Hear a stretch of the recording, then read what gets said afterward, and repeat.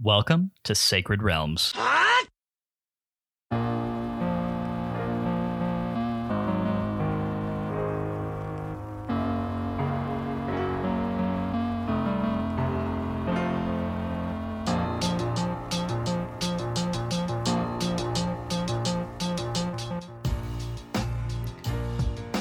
It's a great day in Hyrule, y'all. Welcome to Sacred Realms, a Zelda retrospective podcast. I am your host, Lyndon Willoughby, and I'm joined, as always, by my co-host, Matt Willoughby. Definitely a delayed start to this episode. In a weird twist of fate, Matt, you and I were like ready to roll pretty much on time. Which that never happens. Yeah, which anyone who records with us knows that's just like that's a rarity. That's a unicorn of a moment right there. But of course, the universe still felt like throwing a wrench in all of our best laid plans in the form of a faulty USB-C cable that was delivering us terrible audio recording quality. And luckily, we have a guest on tonight who was able to tell us that it sounded terrible. If it had been just you and me, Matt, I feel like there's every possibility that we would have recorded this entire episode and not have known. Yeah, and it would have been it would have sounded. We would have had to re-record the whole episode. Yeah, it would have been a hot pile. Yeah, that would have been really bad. So this is the point where we have to drop a gigantic thank you to our guest of the evening, returning favorite, Mr. Zelda 2 himself, Josh of Zelda Universe. How are you doing tonight, Josh? I'm doing okay. I diagnosed the faulty USB cable already. Yeah, right. Well, and I know you're kind of in the midst of getting over an illness, some seasonal crud. So, hoping that's okay. Yeah, I'm okay. It's Texas. It's just how it goes. When the politics don't get you down, the weather does its best to do the same. Basically, that's how it works. Oh goodness! When it's not the state government or the power grid, it's just the actual weather. Just the rain. The rain or the snow or the hail, whichever one is happening within whichever combination of those things are all happening within the same week, like a 3 to 5 day period. Yeah. That's the life we live. We on Texas a lot, but honestly, I do love living here. Like mostly because my family lives here. Yeah, but we've also never been like directly affected by any of the apocalyptic hailstorms that we all know people who like have very much been affected by those. Yeah, that's true. I have friends and family members who like had cars totaled by hail and windows just destroyed. I mean, yeah, it's like I definitely know plenty of people who have those sorts of stories. Like, oh, hey, how'd you guys fare with that most recent hailstorm? And they're like, well, grapefruit-sized hail like punctured holes in my roof and into my living room or something. I'm like, jeez. So you got hit by like an ice meteor, which that sounds like a really fun like magic spell. Basically, from Zelda. Basically one of the Exodus plagues was visited on this household. I'm like, well, all right. That sucks. That's unfortunate. That's never what you want. No. Josh, we're super happy to have you back with us. Of course, it was only appropriate to bring you on to kind of usher in our experience with Zelda 2, and it seemed equally appropriate to have you here as we close out our experience with this game, just to kind of neatly bookend things. It felt like there was some nice symmetry there, and as an artist, I do appreciate symmetry, except for in instances where asymmetry is called for. This is not one of those. So I was about to say, I'm giving you such a look that I wish everybody could see, but since we're in an audio format, nobody can see this look that I'm giving you. Look, time and place for everything, and yeah, this was all about the balance of things. It's perfectly balanced, as all things should be. I understood the reference since I'm an artist too. See, there you go. I'm glad that Matt's firmly outnumbered on this. I'm glad tonight. Somebody understands you, when you were saying symmetry, I was like, "Are you sure? What about asymmetry?" Yeah, the metaphor didn't have legs in quite the way that I wanted it to, but that's okay. It won't go down as my greatest opening of all time, but hopefully it's also not my worst. But anyway, regardless, jury's still out on that one. Yeah, no. Regardless, very happy to have you with us here, Josh. I know that the end of this game kind of snuck up on me. I don't know about you, Matt, but Yeah, I definitely, like, we knew that the Great Palace was the last one, and like we knew this was going to be the last palace, of course, but I don't know, it just still felt a little like, oh, it's over. All right, cool. It's over. We did it. Hooray. and that is the big thing. We did it. We did it, y'all. We did Matt it. and I beat Zelda 2. And not the modded version, and we didn't cheat.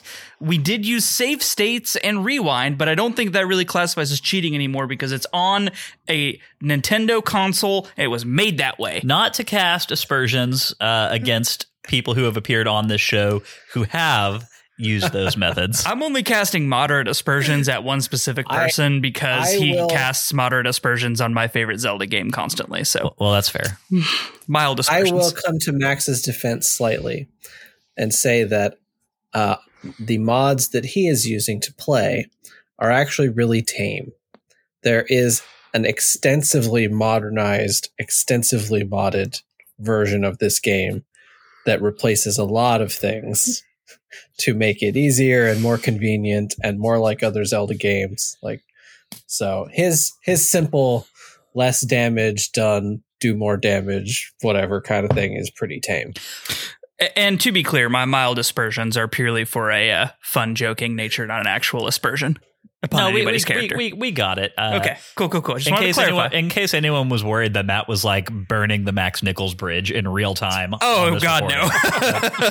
I like Max a lot, and I hope he gets my sense of humor enough to know that I'm just poking a little bit of fun at him. Yeah, no, I mean the stuff that he was kind of doing in his ROM, experience. It all sounded to me like stuff that was like I kind of just wish this is how the game was, like mild enough to where it's like, oh yeah, I think that would positively change my gameplay experience, but would result in me basically having the same game, So that's good. That's a good balance of things, and it sounded like a great time.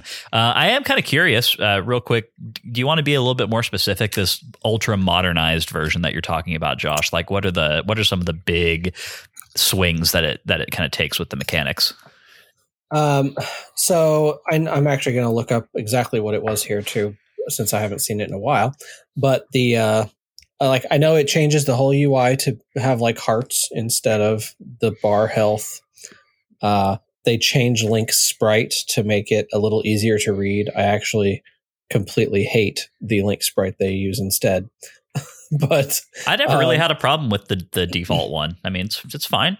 Nothing wrong with it. Yeah, no, I like the default one, but I think some people find the motion difficult to understand. They rewrote the whole script. They rewrote the script.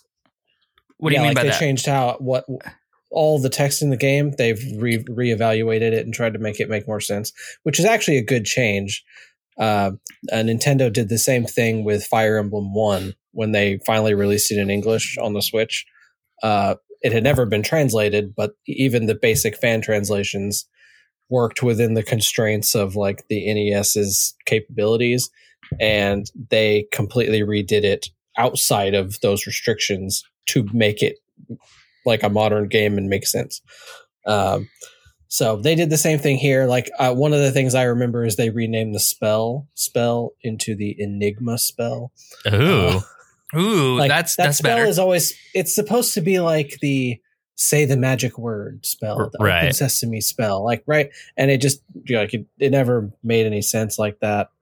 But you can save more properly now. There's more nuance in how much damage you take. Like quarter hearts are a thing. You have upgraded tunics, like multiple tunics now. Are lives retained as like a mechanic? I'm not 100% sure. There is a long list of things here. It's like a gigantic wall of text. Gotcha. All enemies give experience points. Drops are more common. You can cancel the fairy spell without having to leave the screen. Nice. I like that one. They also renamed the life spell to the heal spell. Okay. What was the other thing they did here? Oh, right. I'm pretty sure nothing steals experience points anymore. Hey, I never thought that was too much of a problem. Yeah, for me. I thought that was fair enough. I think it's a problem at the beginning of the game, and that's the thing is like this game just like throws you into the deep end in some ways. Like at the very beginning, some of the very first enemies you meet steal experience points, or don't give experience points, or both. And so right at the beginning, you feel like I'm not making any progress. I'm not leveling up. Nothing is happening. And it's because you're getting hit. Gotcha. Yeah. And once you get past like the first and second dungeons and stuff, that stuff comes down a bit. The little flying eyeballs, they're called MOAs. They steal experience points, and they're everywhere toward the end of the game. Yeah. But, graveyards and old Kasuto Town, all those kinds of places. Hey, will you actually do me a favor and drop the link to that in the Discord? I would love to browse it at some future point. Yes, I will do that. Thank you. Thank you very much. Cool. Well, and shameless plug for the Discord channel right there. Just by the way. Yeah, that sounds really fascinating, and also I think is probably going to form the premise of the between season bonus episode that so Matt and I were talking before we went live. I think obviously next week we're doing the rank and recap with Max, but I think I want to do a bonus episode that kind of ties up the conversation on Zelda 2 with a few different people in the week between the recap and the start of Wind Waker.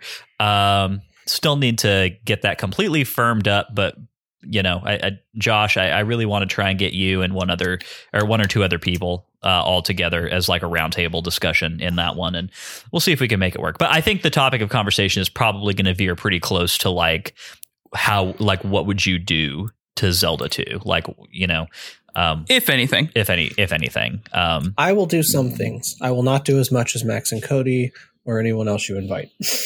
So we talked to you first, and then Max, and then Cody, and I feel like that was the ascending order of magnitude in terms of like how much each like I feel like you would change the least, Max would change like a medium amount of things, and Cody would just like burn the game down and start from scratch. So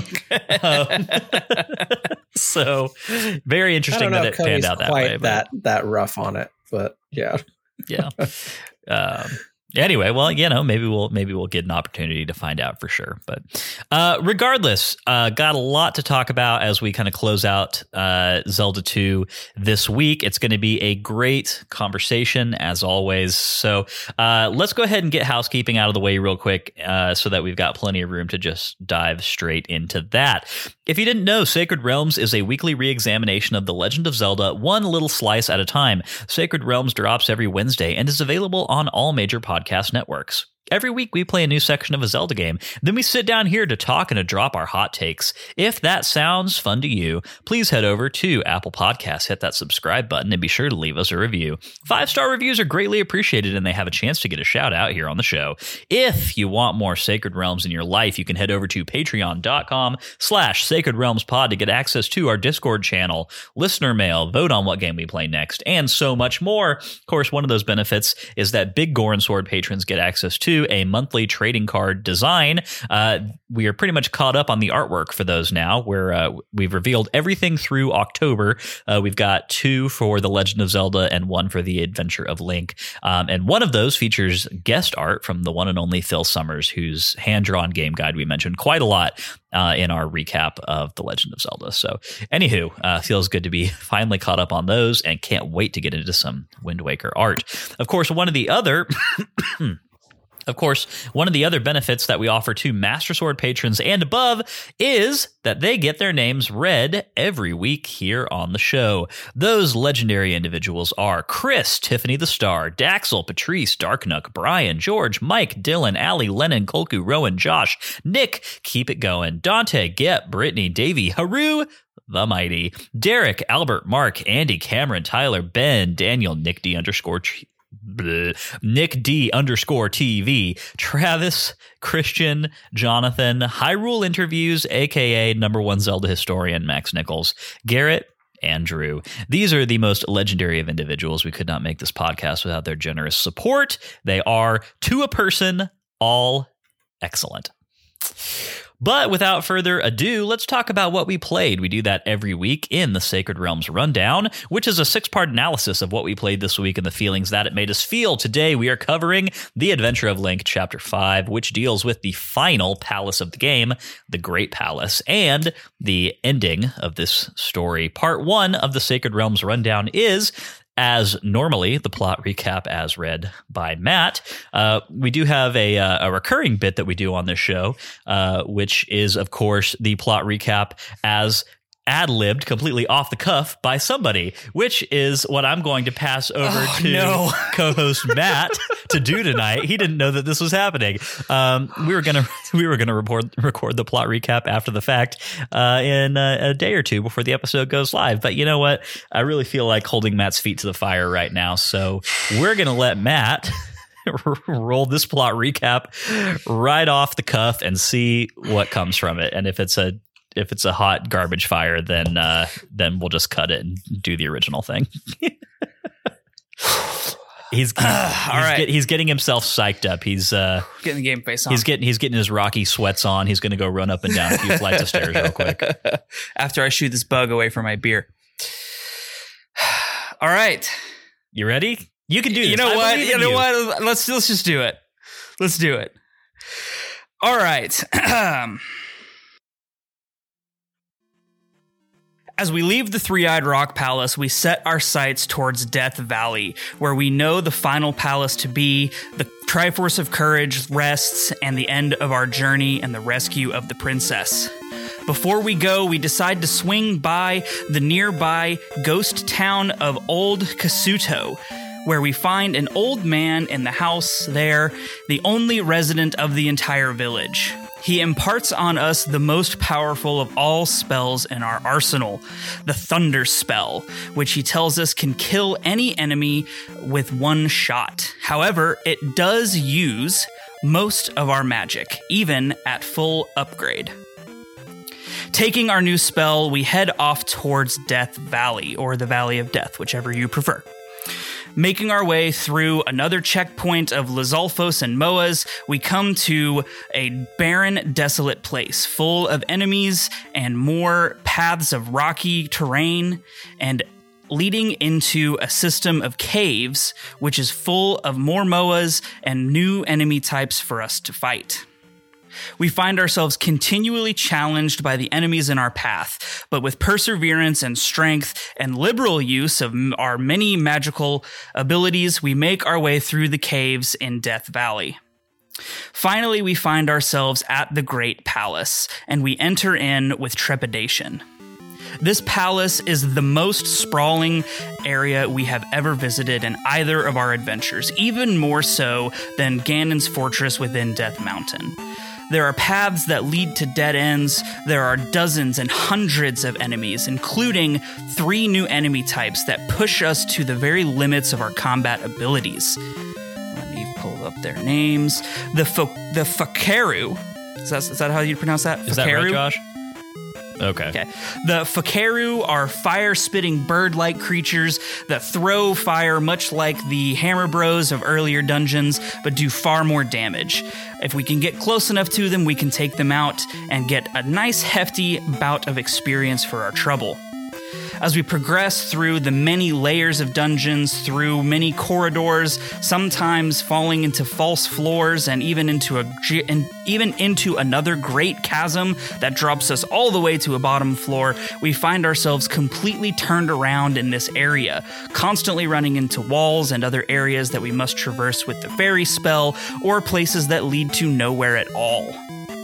After an indeterminate amount of time roaming this great palace and fighting off many more enemies, including Fakas, which are new knight-like creatures that are even more daunting than the Iron Knuckles, because not only are they just as damaging as the Iron Knuckles, they also move around and jump and use far more acrobatic abilities to try to do damage to us.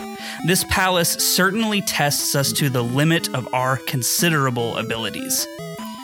However, along the way, we do find many items that can help us along our journey. There are lots of red potions which refill our magic, and there are even some extra life dolls to be found within this dungeon. Finally, after a very long and grueling fight through this entire palace, we come to the end where we know the boss chamber to be, at the bottom of the dungeon itself. Out comes a gigantic bird-like creature. The Thunderbird roars its challenge and starts spitting fire all across the arena and flying around in an erratic pattern. As we attempt to do damage to this creature, we try everything from our upward thrust to our downward thrust. And finally, in desperation, we use our Thunder spell, which we know to be the most powerful of all magic. And the creature changes from red to blue, and we can finally see a place to do damage. Its head has protruded from its body, and we know from our various adventures through most of the other palaces, when in doubt, hit it in the head. So we activate our jump spell and continue jumping around the arena, trying to land a hit on this massive creature. It continues to move erratically and quickly, spitting fireball after fireball, and the more damage we do to it, the faster it moves and the more fireballs it throws. Finally, after a grueling and heroic battle, we bring the creature low, and it explodes in a fiery, glorious explosion, and drops a key for us to progress to the next room. Picking up the key and licking our wounds, as we are very low on both life and magic, we proceed into the next room, where we see the Triforce of Courage, and an old wizened man sitting atop the room. The guardian of the Triforce, however, does not yield his prize, and instead faces us with one final challenge.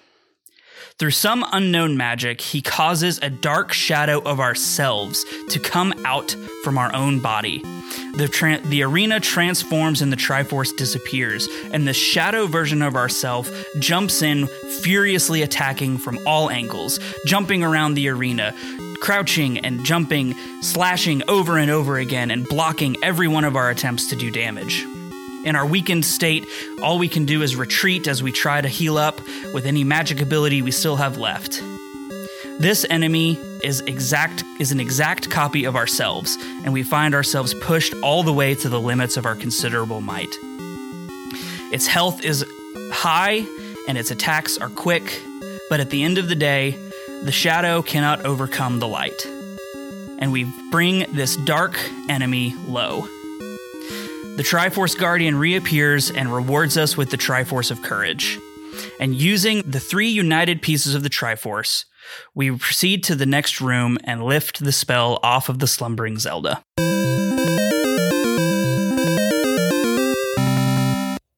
She awakens and thanks us and christens us once again the hero of Hyrule. She tells us that we have saved Hyrule and we are a real hero. And as the curtain around us lowers, she goes in for a little smooch. Or something. And so our story ends, the princess has been saved, and the Triforce has been reunited.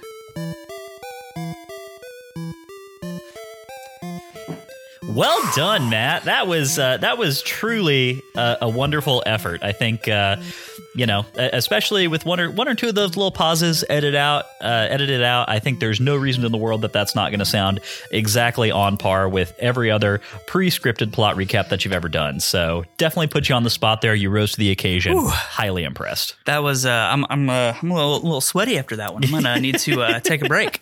Woo. I give you a hard time on using the wrong names for things sometimes, and I'm pretty sure you actually got it all right this time. Yes, let's go. There was one thing. Actually, there were 2 things I thought might slip you up somewhere, and you got both of them. I was waiting for you to more or less. Yeah, I was waiting for you to need 2 or 3 tries on Old Kasuto Town. But. Yeah, I almost did. I was about to go Katuso. No. It's Kasuto. There we go. Got it. You got it in one, Matt. You got it in one. Whew. All right. That has been the plot recap. Excellently read. Let's get into part 2, which is our takes, in which we talk about this section of the game and how it made us feel. So, Josh, I'm going to send it over to you first. How do you feel just generally about the way that this game closes out, like just the final chapters of this game, of course, without getting too specific about the dungeon, which I understand is most of this, but still. I mean, there is still the Valley of Death, right? Which in a lot of ways, I might be my least favorite part of the whole game. Like, I think it's probably harder than most of the palace in a lot of ways. I mean, there's no way it's harder. It's not even close to as hard as Death Mountain. Maybe not. It's just maybe it's more annoying. Maybe I should say than a lot of it. And it's like I will say I've been meaning to bring this up in the Discord or somewhere, so I guess we'll bring it up now. I think that the talk of having to walk back when you die and go to North Castle is a bit overstated. Since you get the hammer and there's like a yellow brick road that takes you right back where you need to go. Like, there's not a whole lot of backtracking to do until this part. If you don't make it to the Great Palace and you die and go back to North Castle, you have to, like, getting to the raft is, you can do that without fighting anything, right? But then you've got to go through that whole thing where they throw rocks at you from the fence and go through the forest full of all kinds of ghosts and whatever, and then start the Valley of Death all over again.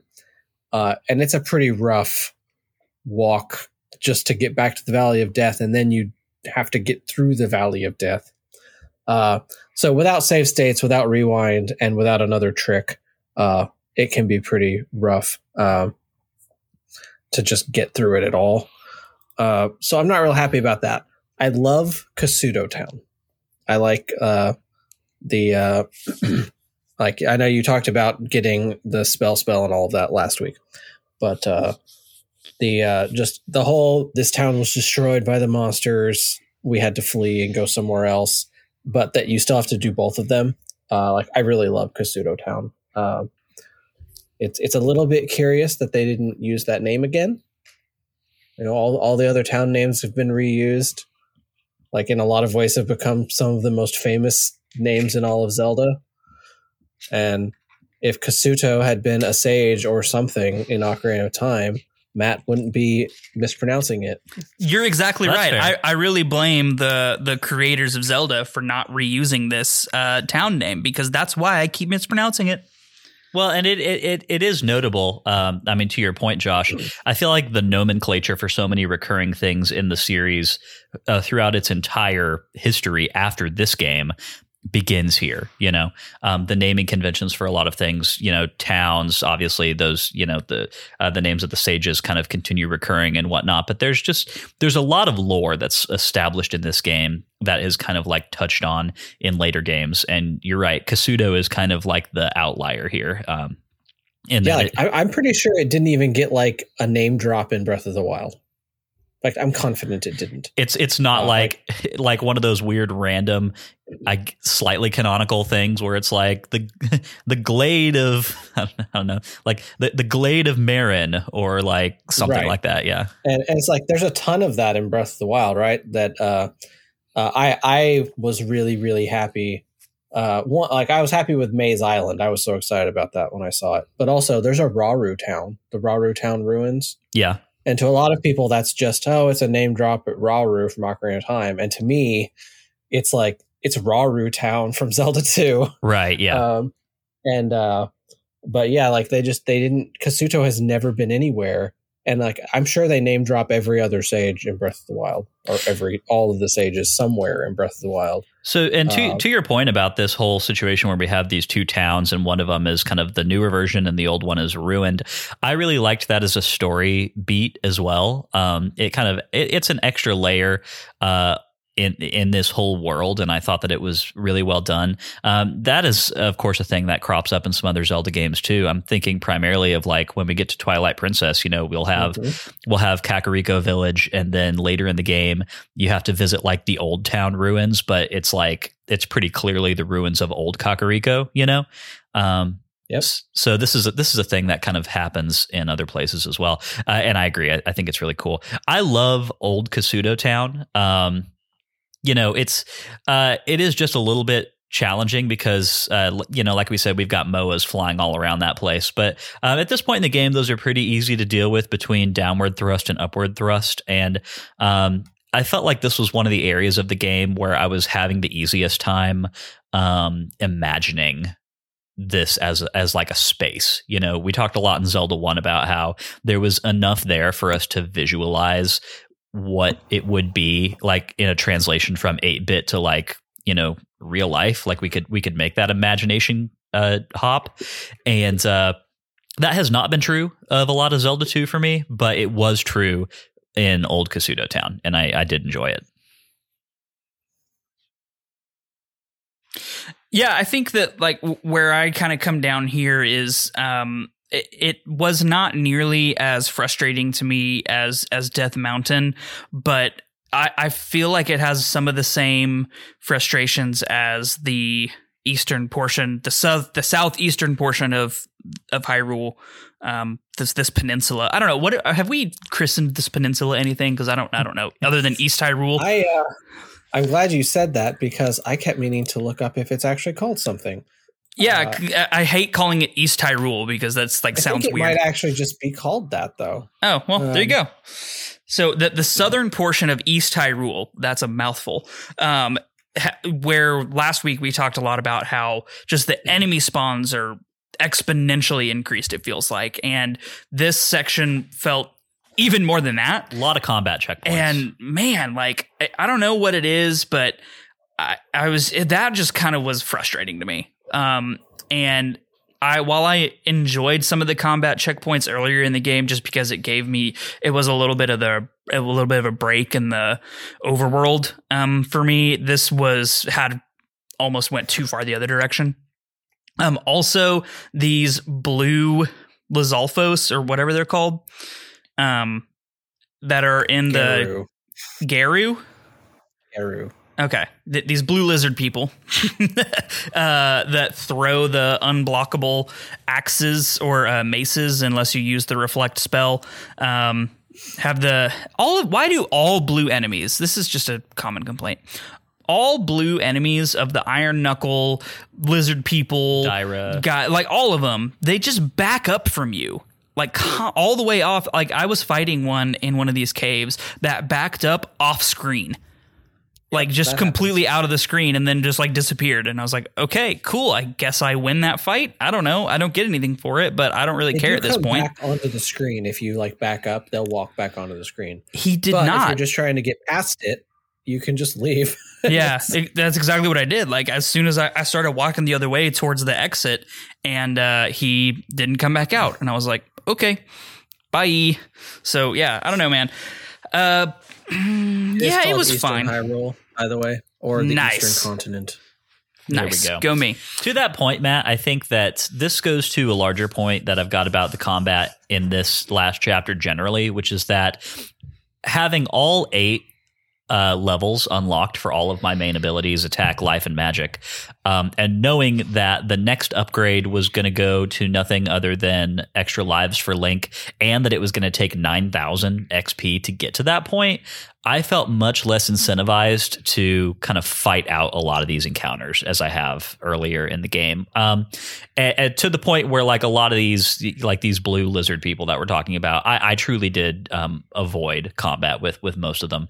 Yeah, I beat 1 or 2 of them just to say that like I did it, and I'm not trying to like get out of a hard time here. But yeah, I definitely was not in the mood to just grind out all of these guys, because it seemed like the reward for doing that was going to be nothing more than just being able to say that I did it for the most part. And that kind of held true because even though I was fighting a lot of stuff in this back portion of the game, between the Valley of Death, Kasuto Town, the Great Palace, all those places, I still beat the game with like 2,000-ish experience left to my next level up. Yeah, so did I. And I felt much the same way, Lyndon. Like even after I accidentally explored pretty much the entire Great Palace without meaning to, I was still 2,000 experience points away from the 9,000 needed, right? And I was like, I just don't want to go grind a room of raw heads for this. Like, right. I don't want to do that. So I didn't. No,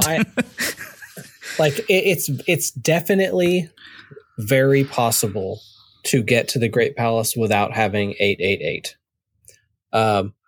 So like it's not a requirement to beat the game to have that. So if you're having that kind of trouble, it's like the Valley of Death is almost just like the checkpoint to make sure you're skilled enough to do this. And you can get a lot of experience points fighting your way through the Valley of Death. And also, like you said, you got 2,000 experience points in the palace. So it's almost intended as like a finishing touch if you really need that extra level. But with it, especially nowadays, as challenging as the game is for folks, that like I sit around and grind a little bit. I think I told you all my favorite place to grind is right there outside. I think it's Naboru Town.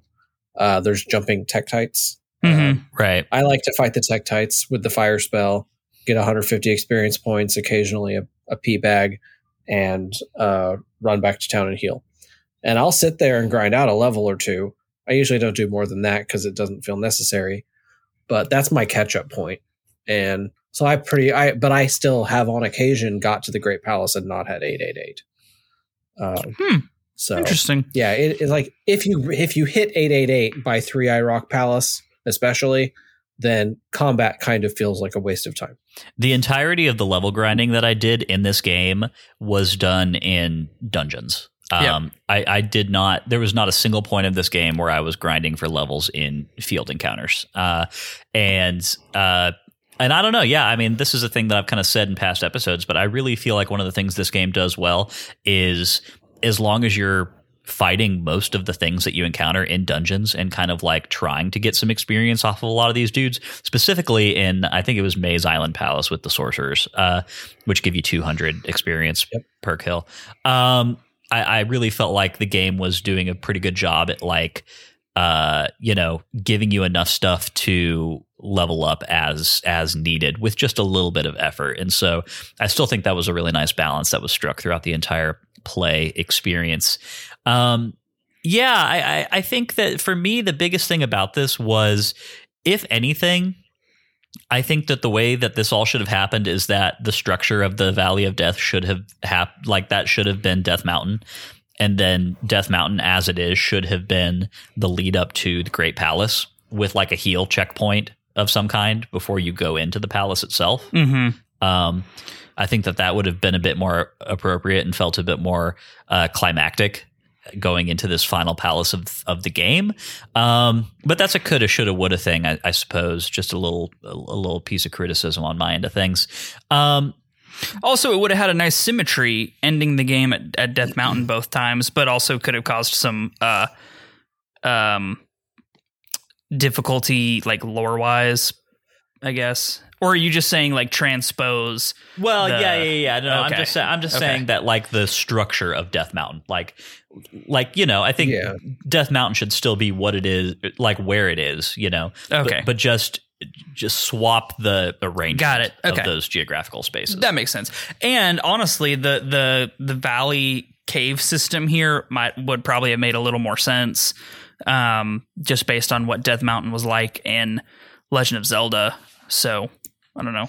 Yeah. Not that I think that's a consideration that should have been taken, but it would have been a nice little bonus material, I guess. It's like we talked about how Death Mountain is like where people quit the game, right? It's like it moving just that whole cave structure, essentially kind of idea, to this end of the game makes a lot more sense than road blocking the very beginning of the game with a multitude of caves, a maze of caves, essentially, with a bunch of difficult enemies in order to proceed. But of course, the counterpoint to this, just playing devil's advocate against my own point, is... I was about to say, you devil's advocating yourself here? I am.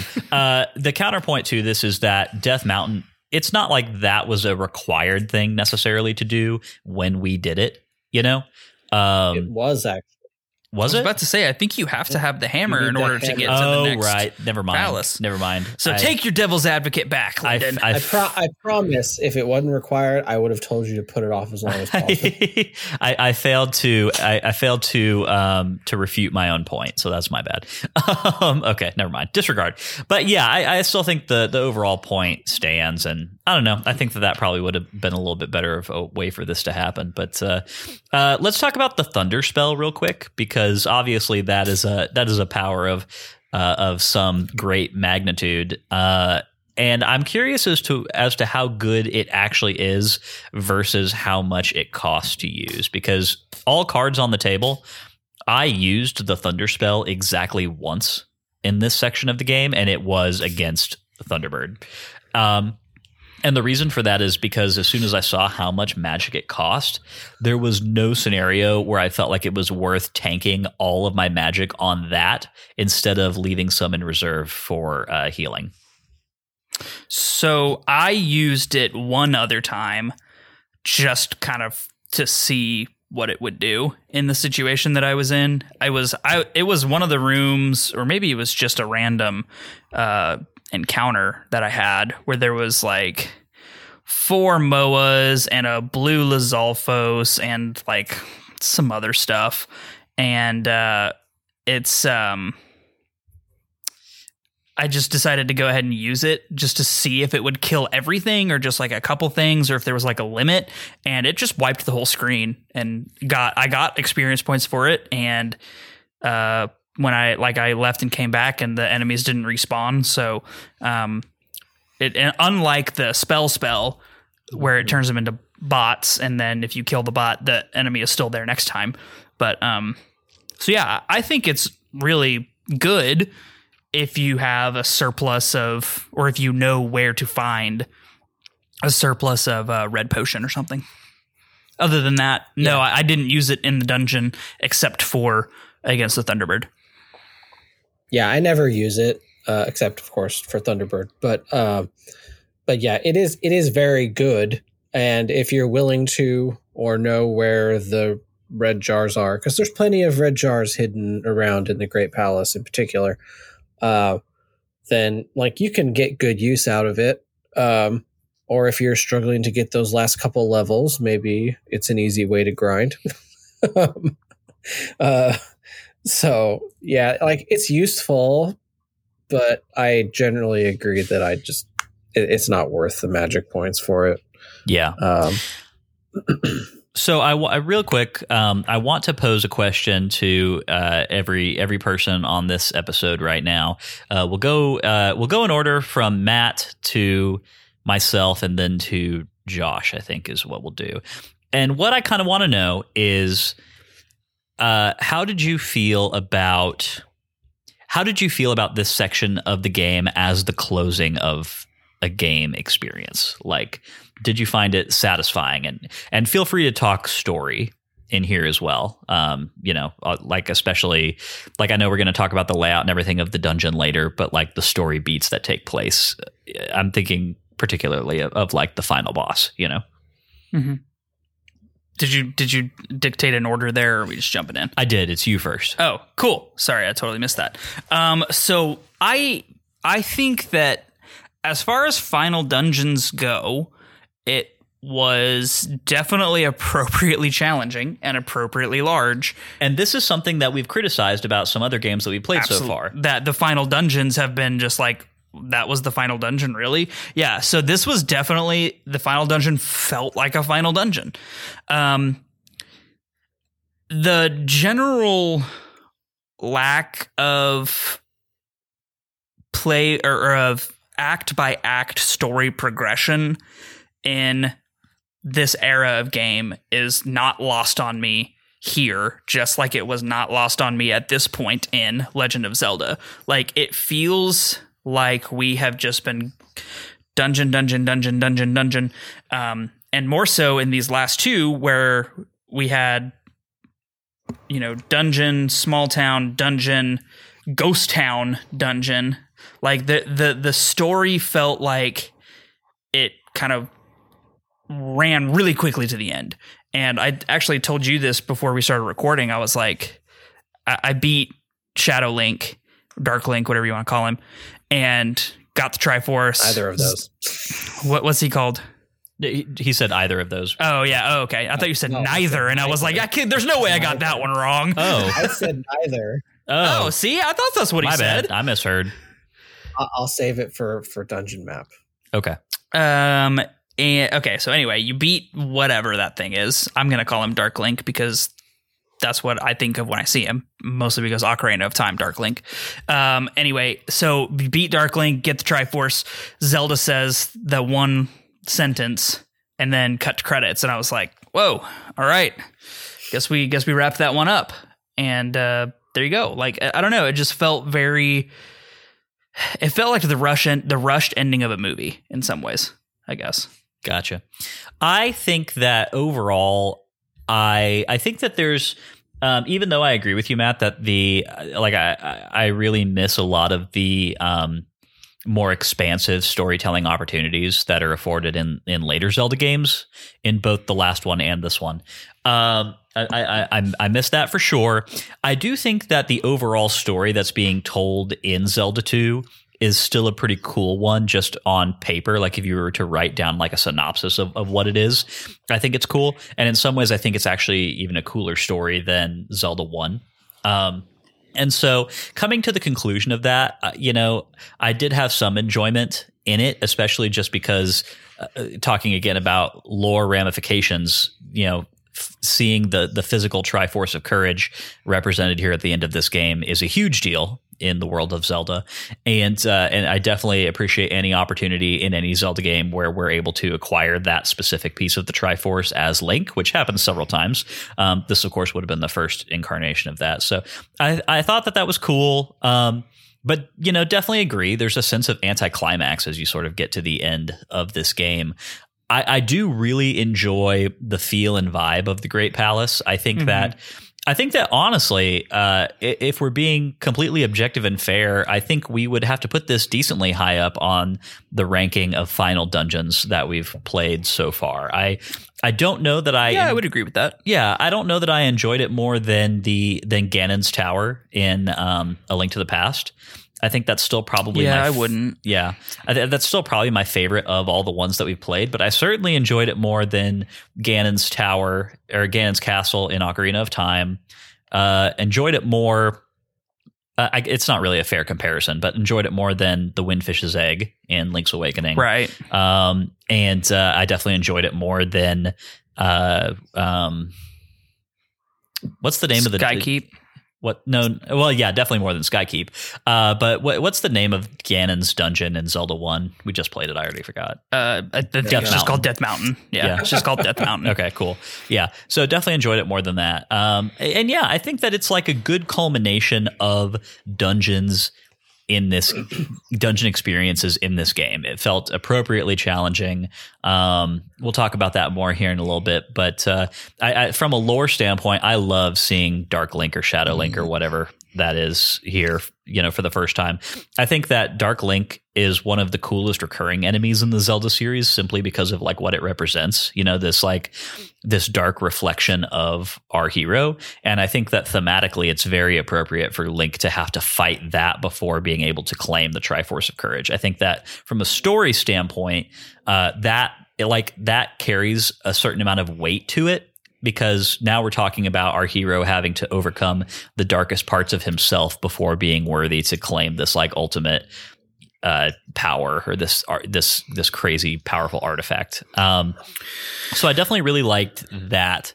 And overall, I've always felt like Dark Link should be an enemy that recurs more in the Zelda series than he does. And it feels like he should be what he is here, which is more of a final boss, right? Like he's the mini boss in the Water Temple in Ocarina of Time, and that felt a little disservicing to him, just based at least on his first appearance, which is in this game. Yeah. But and Josh, I want to let you go before I have a counterpoint to something Lyndon said. So Lyndon, if you want to finish up your thought, and then we'll let Josh go. And I think that's about it.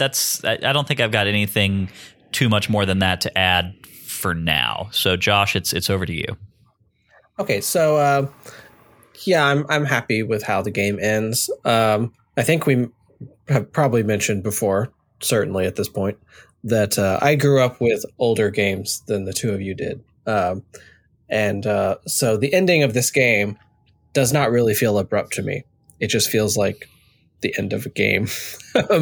Like there are definitely, especially once you get into like the Super Nintendo era, which remember is only like 3 years later than this, when the Super Nintendo came out, that especially big RPGs started to have bigger stories and bigger endings, where like some of the Final Fantasy games literally have like 25-minute long endings.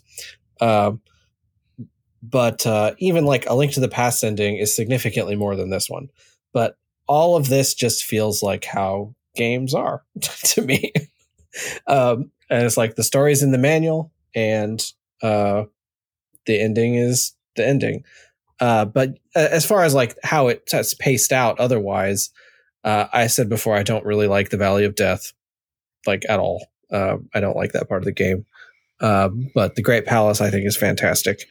The final bosses are fantastic, and I love the old Kasuto, new Kasuto stuff going on right around this time. So, Matt, feel free to go ahead and counter my point, or whatever you wanted to tell me I was wrong about. Yeah, so I'm not necessarily wrong. I think that the gathering of the Triforce is definitely a cool story beat. What I still don't fully understand is the importance of this ancient, eternally slumbering Zelda. Like, why is it important that we rescue her? Don't we have another Zelda around somewhere? If we don't, you do. What? Yeah, exactly. Like, why are we doing this? What is the point? Why is it important to awaken her from her slumber? And like, we don't get those answers really. And I just like that part of the story doesn't feel necessary to me. You could literally have made this entire game without Zelda being the object of rescue. Literally, you could have just made this story of, oh dang, the third piece of the Triforce is now recoverable for the first time in history. It's probably be pretty great if we went and got that before Ganon or his minions did. So let's go do that. Seems like a pretty good reason to do that. I don't think you need Zelda in this story at all. Yeah, like it was certainly far more common back then for games to just be, about a damsel in distress, right? That game creators tend to avoid that more readily nowadays. So like it's not out of place in that era for it to have just been designed that way. But I think it was the way they ended up putting the timeline together in the end makes it not make a lot of sense, but in the context of just when they made it, it's a cool backstory for why the princesses are named Zelda, right? And so it's kind of special to rescue the eternally sleeping Zelda, just because it's like you didn't save Princess Zelda, you saved the original Princess Zelda. I guess that's like, fair. How many Princess Zeldas have there been since then? We don't know. Now we have a timeline that can kind of tell us maybe it really hadn't been that long. But like in the context of just Zelda 1 and Zelda 2, it could have been she's been there for thousands of years asleep in the castle. Yeah. And no one could open the door to even find her until Link was born. And I did. I failed to mention the bit with the Triforce. Like the ending scene of this game I love. Because it's the first time in the entire series history where what we now recognize as the complete Triforce is shown. Yeah. It's the first time Link ever obtains the whole Triforce. And like in the context of what we know today, it would be like he made a wish on the Triforce to awaken Zelda. Which is not, they don't establish that the Triforce is for granting wishes until A Link to the Past. Mm-hmm. But like nowadays we can recognize that that's what he did. And so I really love that scene where he's just in North Castle with the three pieces. So wait, did you go back to North Castle from the Great Palace? Yes. The end cutscene takes place back in North Castle. When does that happen? When you in a black screen. I was about to say, like, it goes straight from claiming the Triforce of Courage to awakening Zelda. Did you want to walk all the way back out of the palace? No, but I could have used like a cutscene or like a little thing of Link walking over there. I don't know. Yeah, that's where you get smooched. That's where Zelda's been this whole time. Yeah, I know that. That's why I thought it was weird that we were awakening her in the Great Palace. I was like, that doesn't make sense, but okay. Well, there you go, Matt. Yeah, you were not awakening her in the Great Palace. I guess that makes a little more sense then. Does anybody have anything else that they want to say in our takes just kind of generally about this last section of the game before we move on to the dungeon map? I have a trick to share with you. Do it. That was mentioned, I think, behind spoiler tags in the Discord, and that I have deliberately not shared with you so that it wouldn't ruin your experience. There is a trick that you might use when you play again. Almost all of those invisible block areas where you walk in, there's just like, oh, it's a battle scene now, like the ones that the Valley of Death is riddled with. You can get around them. If you know where they are, and in the case of a lot of them, you could just walk into them and then walk back out. Wait for enemies to spawn. If an enemy spawns and walks over that square and you walk on top of the enemy, you'll fight the regular enemy and you can skip the whole battle scene. Which makes getting through the Valley of Death significantly easier. You still have to do the cave. You can't skip caves with it. But you can skip that. When you're going to Daronia Town, there's like 3 hidden things you have to run through. You can skip all of those. You can't skip the guys throwing rocks at you because it's on the Yellow Brick Road. Yeah. I was going to ask you that. Yeah, I was like, you can use this to skip a lot of those annoying sections otherwise. So a neat trick for future playthroughs. Definitely glad to know that now. Also glad that we didn't know it for our playthrough, just in the interest of like playing the game it like appropriately or the correct like quote way, this first time that we're doing it. It is a thing you can accidentally learn, right? Or just accidentally do. Like it's perfectly possible, especially on the way to Daronia Town in that little corridor in the mountains, to just accidentally have an enemy spawn and walk over it.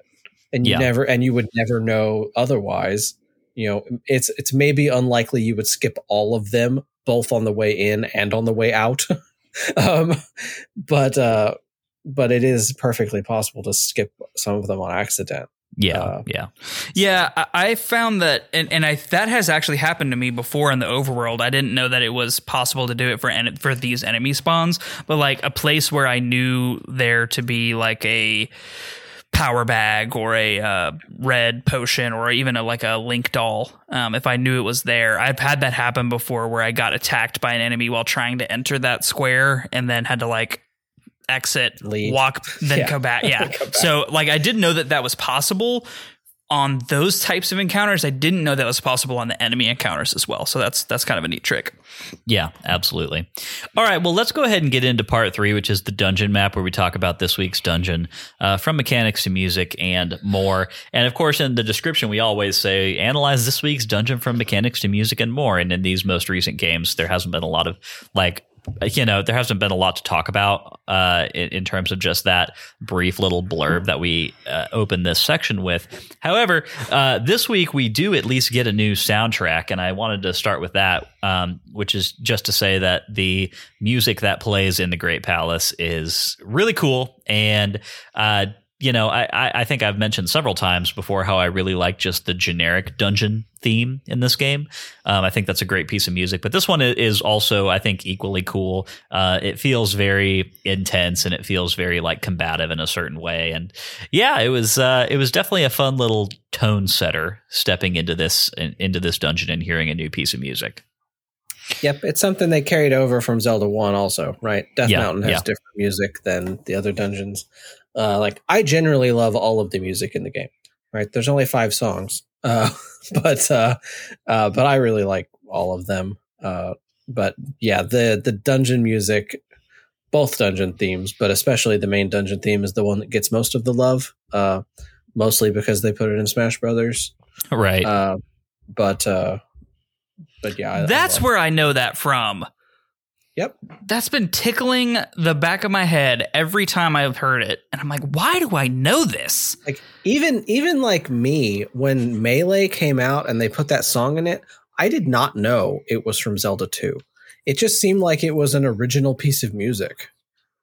Yeah. And I played Zelda 2 after that and was like, oh, I know this song. Okay. That makes so much more sense. Thank you for clarifying that for me. So I have a question for both of you real quick. And that is, to what extent did you get completely lost in this dungeon before you finally got to the end? Because I think, Matt, you and I at least have probably got different answers to this question. I was so lost. Yeah. I was so incredibly lost. I went all over the place.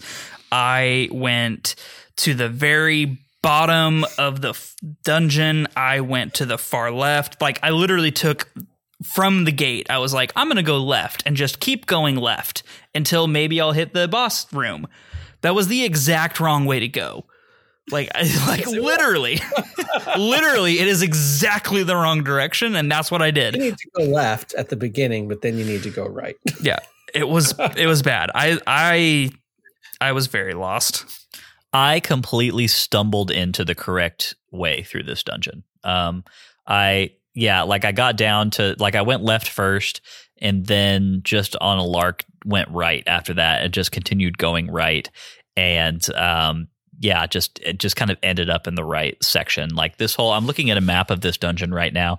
And, for everybody listening who hasn't played the game, this dungeon has a layout that is very like, it's got two main branches. It's got a left path and a right path. And generally speaking, after you get past the first little, the first story, I guess the first sub level, you just go right and then go right and go right some more and just keep doing that. And that will eventually kind of take you down to the final boss and the end of the game. And, but then over off to the left side of this dungeon, there's just tons and tons and tons of rooms that definitely do not lead to where you want to be. There is a path that will get you, like if you do go over to the left, then there is a path that will get you kind of back over to where you want to be, but it's like way out of the way from, like, it's far from the quickest way to get there. Yeah, it was rough. After I got to the very bottom level and then made my way back up by, again, going left, I figured out, like, I ran into a room that I had already been in. I was like, maybe that's not the right way to go. Dropped back down to the very bottom level, went all the way to the right and hit a dead end. Yeah. And I was like, well. Hey, listen. Hello, everybody. Quick editing mic here. Unfortunately, we seem to have had a little bit of a snafu around this area of the recording. The software that Matt and I used to record into had an issue processing all of the audio past this point. So that's super unfortunate. The good news is that we were recording backup audio through Zencastr. The bad news is that it's does not appear to have been optimized correctly for the hardware that we're using. As a result, my voice sounds just a little less good than it has previously, and Matt's voice gets really washed out past this point in the podcast. Fortunately, Matt doesn't talk quite as much in the back half of this episode as he does in the front half. What he does have to say is very interesting, though.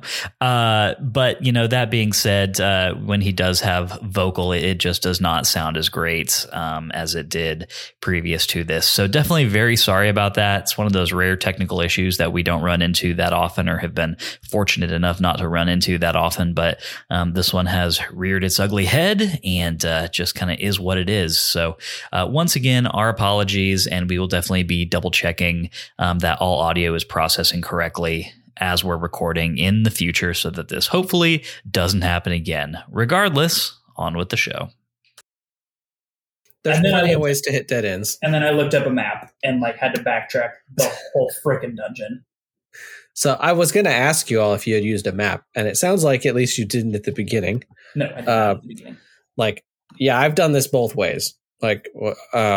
Just trying to, especially the first time I played it, this is a nightmare dungeon, right? Yeah. But even now, when I played it again, I tend to at least open a map and just start at the end and backtrack, because I kind of know. I know you go left at the beginning, and then I always forget. Do you go left next or do you go right next? And so I tend to still need a little bit of a refresher, but it doesn't take long for me to play the game and feel like this is not right.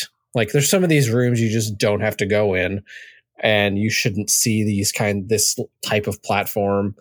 And there's a couple times where you have to jump over a spot or you fall down, through the floor.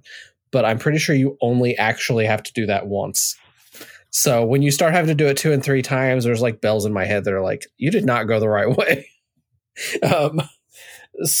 But yeah, I tend to use a map to at least refresh my memory, just so I don't waste 4 hours of my life wandering this thing. So let's talk about the enemies that we fight in this dungeon, because I think one thing that I kind of came away from this dungeon feeling was that overall it was not the most challenging one from a combat standpoint. I think that the density of enemies, for one, is kind of way lower here than it is in some of the other ones. Of course, there are some new enemy types that we mentioned in the plot recap that are difficult in and of themselves, particularly what are they called again? I've been calling them the Waka Flockas, but Yeah, They're called Focas. Focus. okay, cool. Yeah, Focus. The Focaru. You don't have to bleep that.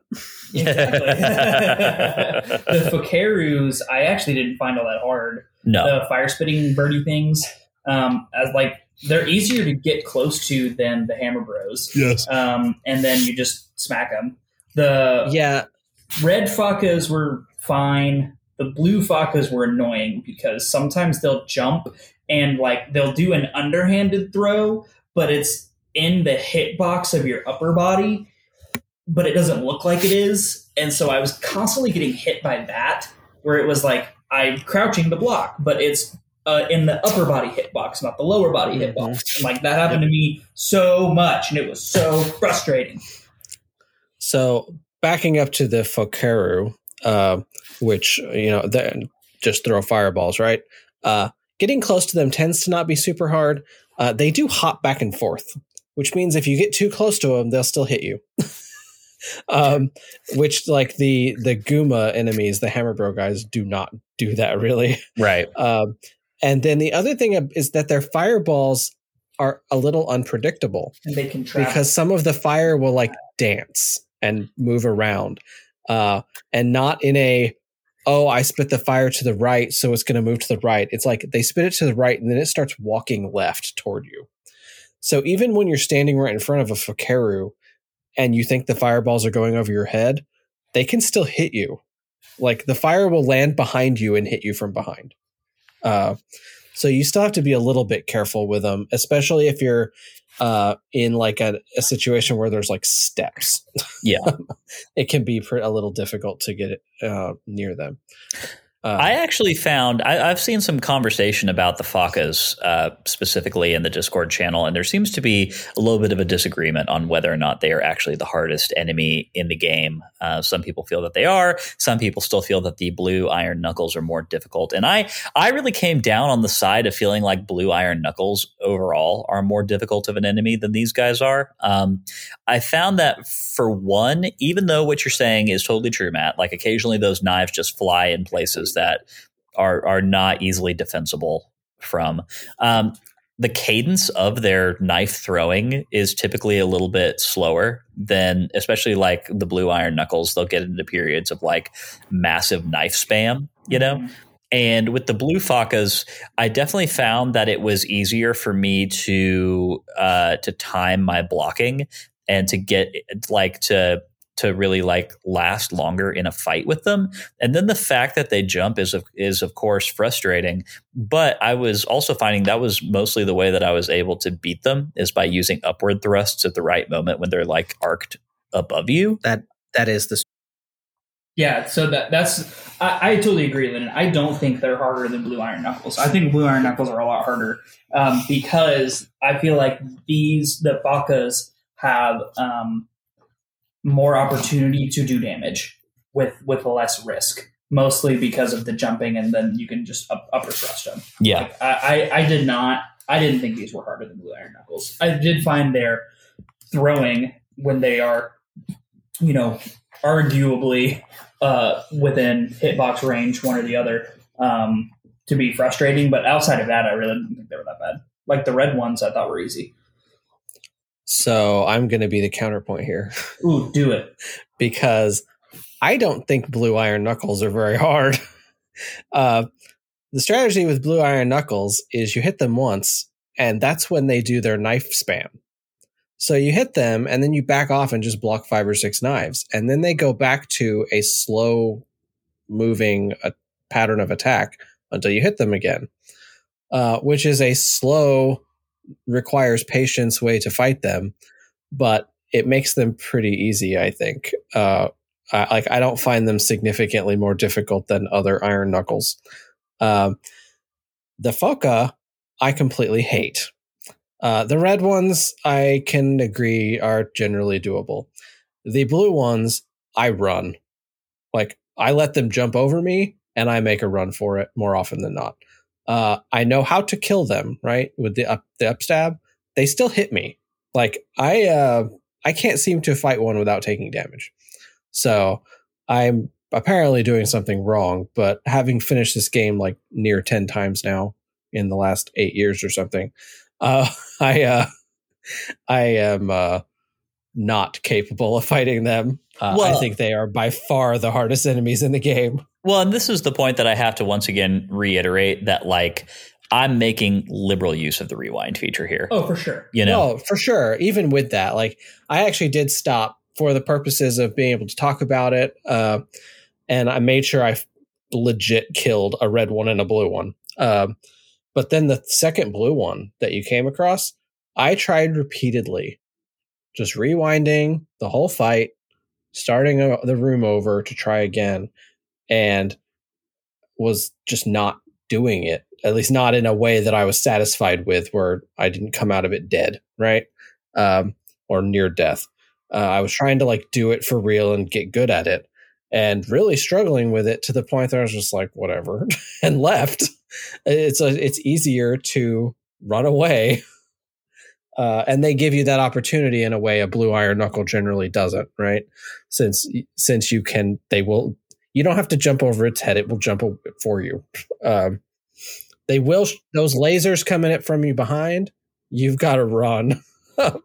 But well, and these are also being, I found, placed in rooms that don't have that like common complaint I had with the blue Iron Knuckles, where it's like it's like a low ceiling, and the only way to get past the blue Iron Knuckle is to defeat it in this like low ceiling area. You know, the blue Fokas, I found that to not be the case. Like the rooms where you're fighting them typically tend to be like you've got room to maneuver, you have room to move around, and I feel like that's just probably by necessity more so than anything, because their whole shtick where they're like these big agile jumping enemies only works when they have like that space to move around. So right, you can get them stuck under some corridors and stuff, but I also think Iron Knuckles are easier in the small rooms. But to me, being really good at the jump stab, I've realized that those corridors, just the way the rooms are built, is like the perfect height. So to me, it's easier to get the jump stab done on Iron Knuckles in those little corridors than if you have a high ceiling where you have to actually think about it. Yeah. So let's go ahead and talk real quick about the two bosses that close out this dungeon. We've got the Thunderbird, obviously, which is a very intimidating looking enemy design in and of itself. This is a freaky looking monster. And I would say I actually had a bit of a harder time with Thunderbird than with Dark Link, but like I definitely did appreciate the whole having to use the Thunder spell to activate damage phase on this boss, because as you kind of alluded to in your plot recap, Matt, I spent a lot of time before figuring that out, just trying to jump around and hit this thing, and nothing was really working. And then had this moment of clarity where I was like, Thunderbird, Thunder spell. Oh, you know? And then once I kind of like let one of those off the chain, you know, obviously the way to defeat this boss becomes apparent. It's still very hard. Like, one thing that I really liked about this boss was that it really does require using several of your spells in concert to defeat it. Like, you know, I died to this boss once, lost a life, came back into the chamber. The very first thing that I did was popped shield and jump, you know, because you really do need the extra agility from jump to be able to land your hits on its face. I tried hitting its face with the upstab several times, and it does not work. Okay. I wasn't sure if I was just really bad at upstabbing or if it just wasn't possible, but that's definitely not the way to do this. So Yeah, and then we do get into a little bit of like a bullet hell situation. There's a bit of a Mothula thing that this is doing, where it's like it's just chucking energy balls right and left, and they increase in like density. The more damage that you do to the boss. But overall, I thought a really fun and appropriately challenging boss fight. And obviously, the thing that I was kind of thinking the whole time was, I can't believe that this is the final boss of Zelda 2.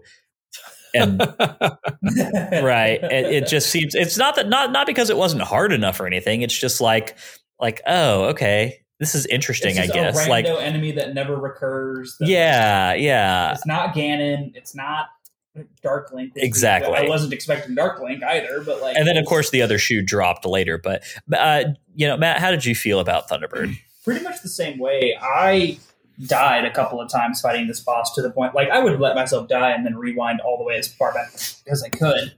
I figured out fairly quickly to do Thunder, mostly because after I realized like I was not doing any damage to it and it was flying around, so like fireballs wouldn't work. Not that they've ever worked on any boss ever, but I was like, I'm just gonna throw Thunder at this thing and see if it hurts it. And it, then changes to blue, and it's like, oh, I should probably hit that thing's face. And I actually went the rest of the fight trying to upward strike it and just not working, and occasionally getting lucky and hitting it until I was very, very close to dead. And I figured out that if you run to either side of the screen, he follows you, and his fireballs do a more predictable pattern until he reaches the side of the screen that you're on. You can jump up, get a quick hit, and then more easily dodge the fireballs that he's throwing, run to the other side of the screen, and like do the same thing. Like you basically have to like drag him from one side to the other. If you try to stay in the middle, his fireballs are way too chaotic to dodge consistently. So once I figured that out, I didn't have too hard of a time. He was still very hard. And I left that boss room with like 8 magic and like 1 HP. Like I was dead. And I was like, all right, I'm going to go get this Triforce and get this over with. And then fucking Dark Link just comes out of nowhere. And I was like, I'm not even going to try to fight this guy. I'm going to let him kill me and start back with full health and full magic. Because I had like 2 lives. So I was like, I'm just going to let him kill me. I don't care. Gotcha. So that is the strategy, Matt. I'm sure it's not the speedrunner strategy, right? But you're exactly right. If you try to stand in one place or don't move very much, the fireballs will kill you. Moving back and forth and making Thunderbird follow you is how you reduce the density of the fireballs, even in the second phase when you just start spitting them constantly. That makes it manageable. And there's a few little openings where you can jump up and hit him in there. There is, I think, just a forever debate of whether using jump is better or not. I find using jump in most situations, actually, and especially this fight, I think it's harder. I don't like how high you jump with it, but how would you reach its head without using jump? I don't get that. There's enough height. Maybe you have to hit it from the top step or something, but I don't find Thunderbird super difficult. It's probably still the most difficult boss in the game, minus the final boss we'll talk about.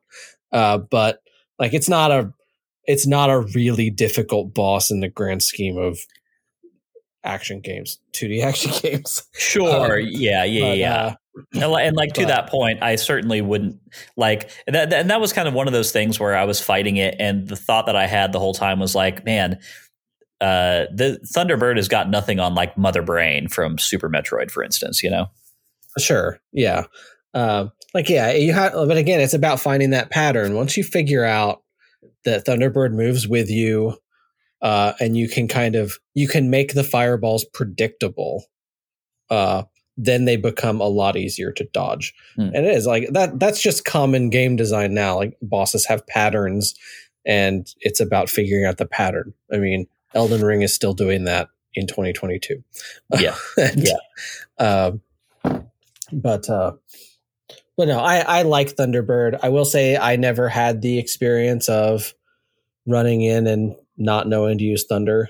I also never had the experience of not knowing the final boss was the final boss because it was all spoiled for me ages before I played this to completion. I'm a little surprised you all did not know that.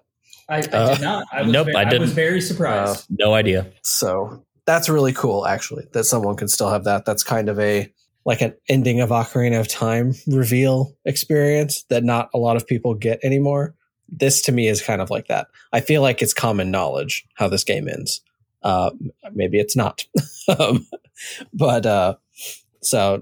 never had that just growing up. Probably by the time Ocarina of Time came out, I knew how this game ended. And even having not played it myself, knew that Thunderbird was weak to thunder.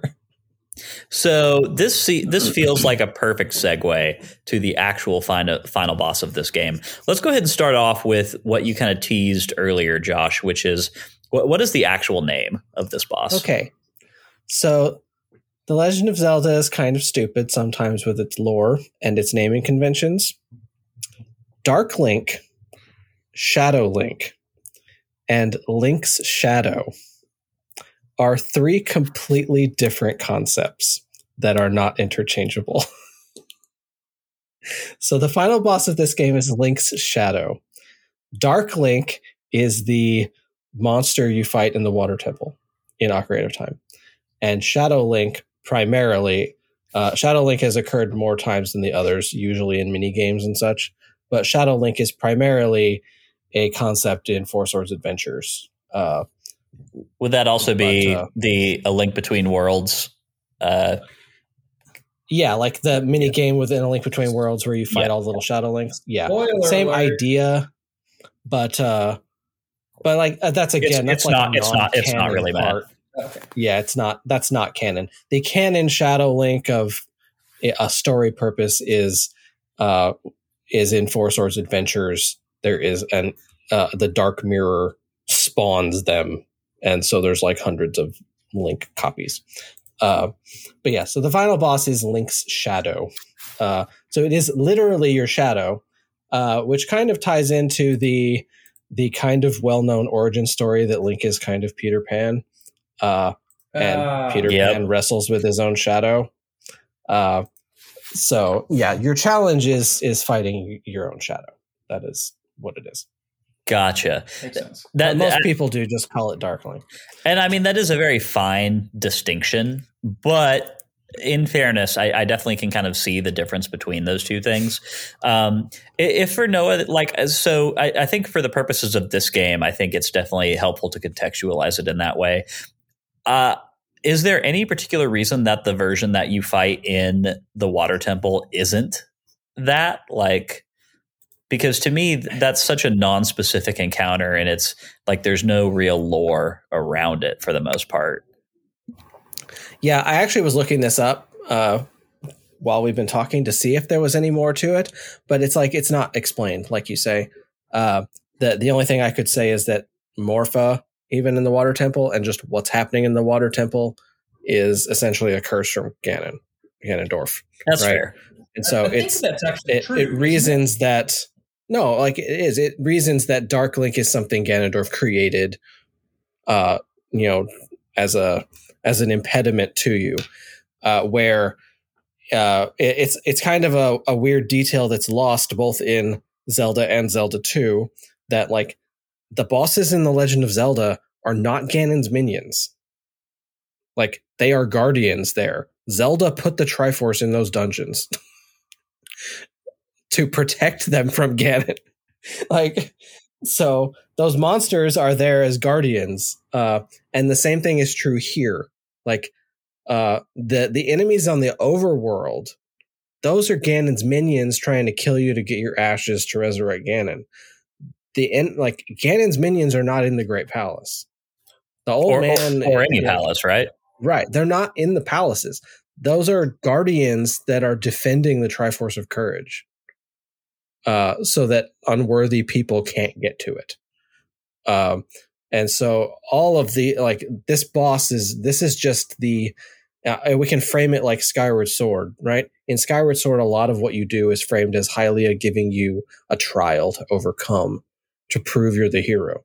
This is the same thing. Like having to fight the Thunderbird and then fight your own shadow, those are the final trials that the hero has to overcome to obtain the Triforce of Courage. Right. And I think that makes sense. And again, is an important distinction. I think that one of the things that really helps sell the fiction of that in this game is what we were talking about in an earlier episode, where the enemies in the overworld and the enemies in these dungeons are not the same. Like there's really no overlap there. So I think that really helps kind of support that line of thinking. So talking about the actual fight with Link's shadow, even if it's not conceptually the exact same thing that we fight in the Water Temple, I found the fight itself to kind of function very similarly, right? Where a lot of what you're doing is just like, honestly, just kind of like throwing attacks relentlessly at this thing and waiting for something to land. I definitely tried to be a bit more strategic with it early on, like tried to be very agile, like find the right moment to like down stab or up stab, or like trying to do the iron knuckle thing where like I would jump and at the exact right moment, I would do a sword swing and then try to hit its head or whatever. And like none of that was working with any consistency whatsoever. And after a while, what I just kind of figured out was that by standing in the middle of the arena and just like hitting this thing with a barrage of never-ending sword attacks, I was, for one thing, mostly succeeding in keeping it away from me. Like it still landed a hit every so often, but for the most part, it was a stalemate in combat, right? But like for every 2 hits, or for every hit that it would do against me, I was finding that I was landing 2 hits against it. And so the math just kind of worked out. And I think I only had to pop a life spell one time in order to kind of stay in this fight. Which isn't to say that because it's probably all the magic you had. Yeah, for real. Yeah, no kidding. I was definitely running very low at this point. But like, I don't know.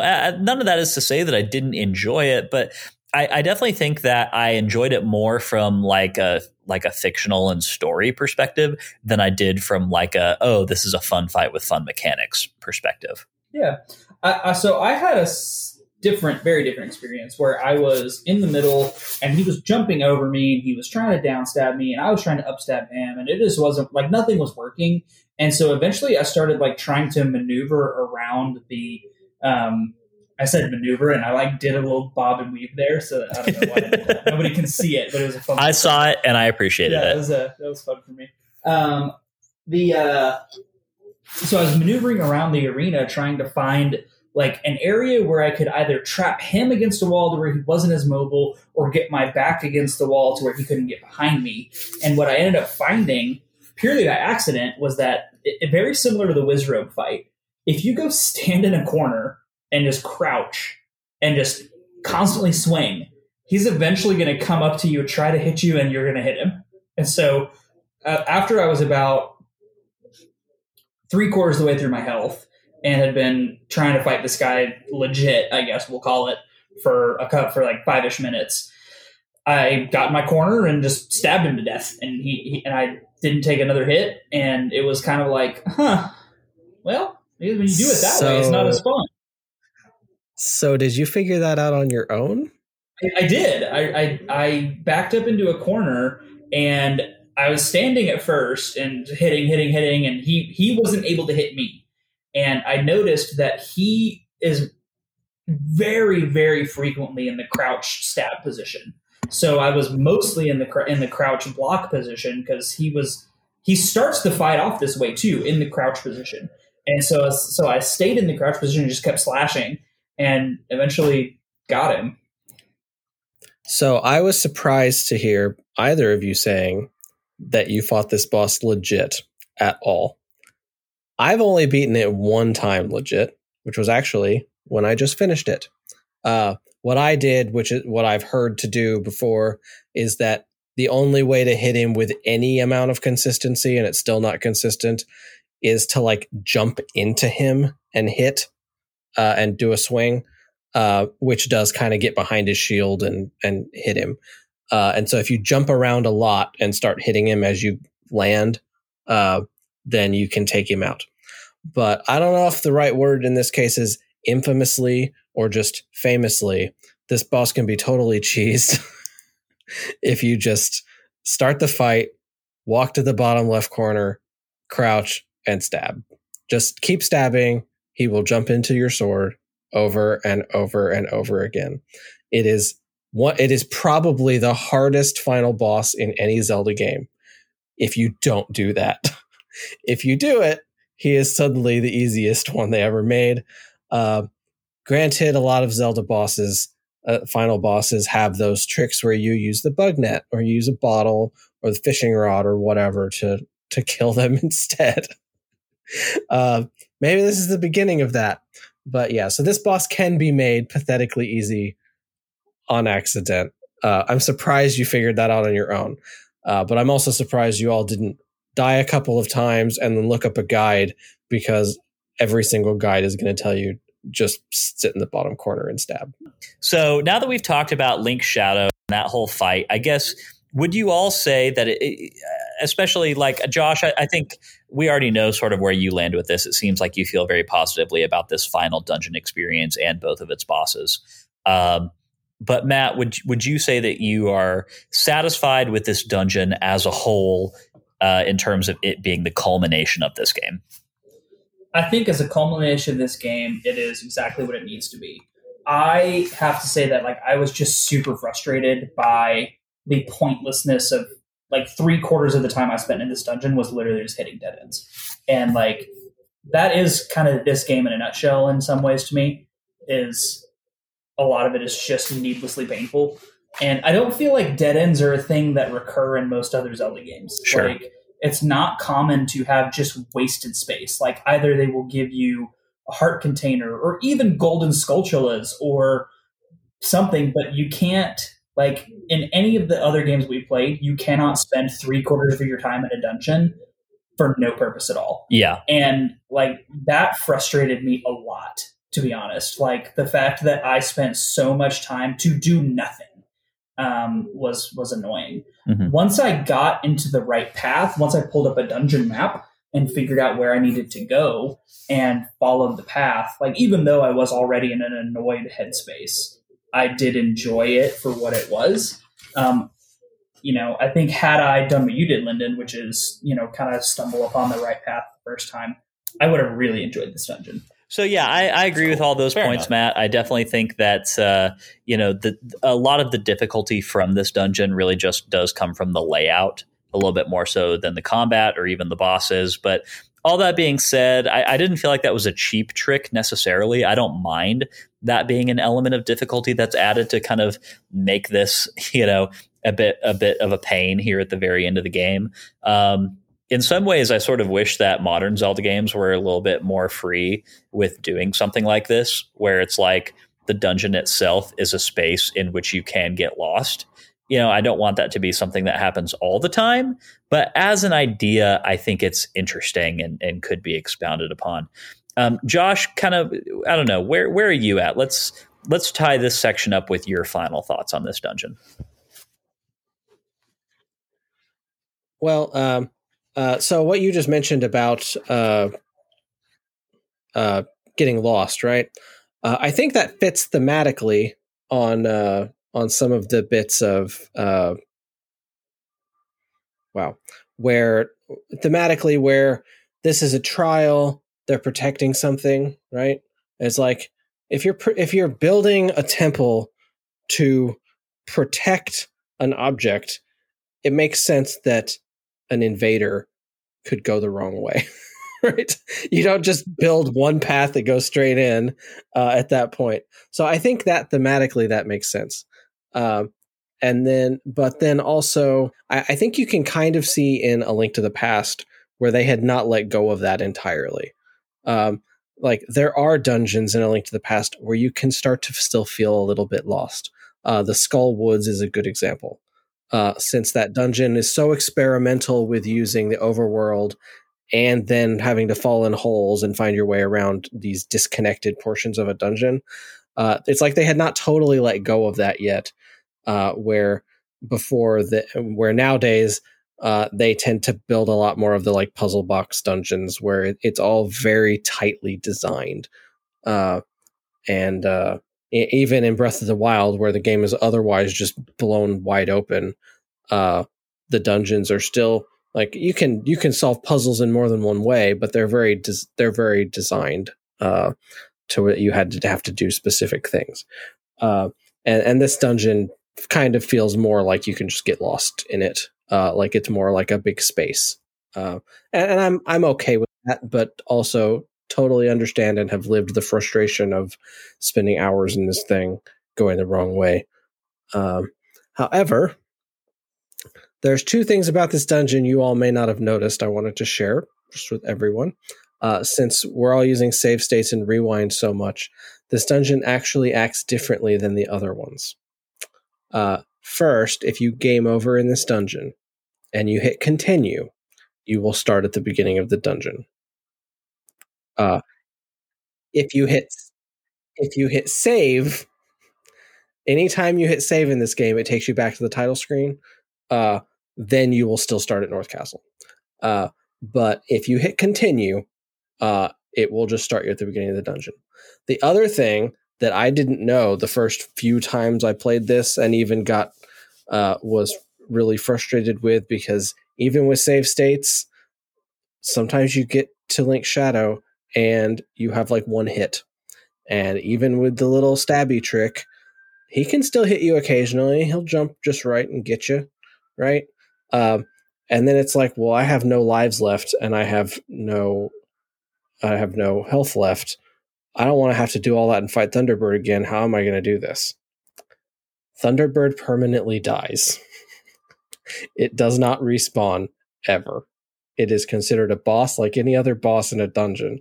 And so if you game over and you go back, even if you just hit continue and go back to the beginning and walk through the whole thing again, you will not have to fight Thunderbird. And that's huge. That really is. And it's good to know that the designers of this game did incorporate some slight amount of, I guess, difficulty dampening mechanics here in this final dungeon.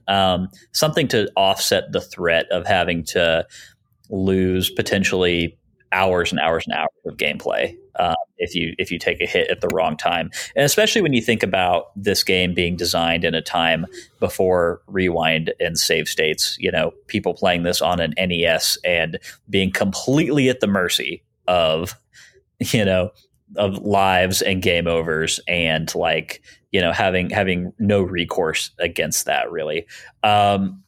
It's definitely good to know that there were some considerations made to try and offset that just a little bit. So that's definitely a great tip, Josh. And especially, I know we have listeners who have not been playing this game along with us and are just kind of listening for our thoughts and whatnot. Definitely glad to hear that spoken here, just in case any of those people ever do want to dive into this. Now if you come up into that situation and you do perish against Link's Shadow, and you get a game over, all is not lost. You're not going to have to replay too much more game than would be considered otherwise fair. Did you have anything else that you wanted to say about this palace before we move on, Josh?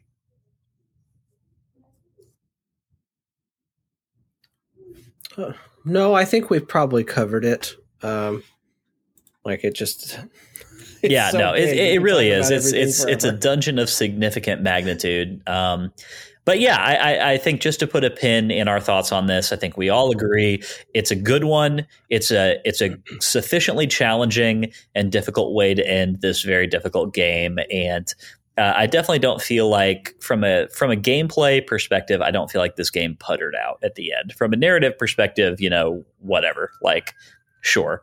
A little anticlimax is to be expected, but yeah, definitely a good closing chapter to this game, especially when we're just kind of judging it on the terms of what this game is. We'll have more all encompassing thoughts about the game on a overarching level in our recap episode. But yeah, for what this game is, I feel like this was a very good ending for it. Let's go ahead and get into the lightning round, which in these 8-bit games consists of part 4, 5, and 6, where we just kind of move through them pretty quickly because there's really just not all that much to dig into. Let's start with part 4, which is Bloopy Trails, where we talk about interesting things that diverted our attention this week. And I'm just going to go ahead and get mine out of the way and say that I don't even have one. I'm not even going to try to scrounge one out of thin air. I loaded in. I went straight to Old Kasuto Town, through the Valley of Death to the final dungeon, and beat the game. I did not do anything extra.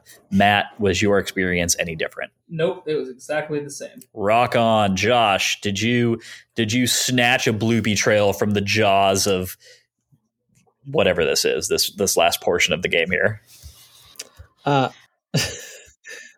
No, and there's a pretty good reason for that, actually. Because unless you just have some level grinding to do, right? It's pretty difficult to finish this game and not 100% it. You're not required to get every heart container. So you could have that left over if you wanted to. But you have to get every magic container to learn the Thunder Spell. So by this point in the game, you actually have to have explored pretty thoroughly to even complete it in the first place. A couple of those magic containers. Is there any line of text or anything that the old man in Old Kasuto Town says to you to indicate, like, if you don't have the requisite number of magic containers, that you've got to get them and come back? I don't know. I've never actually checked.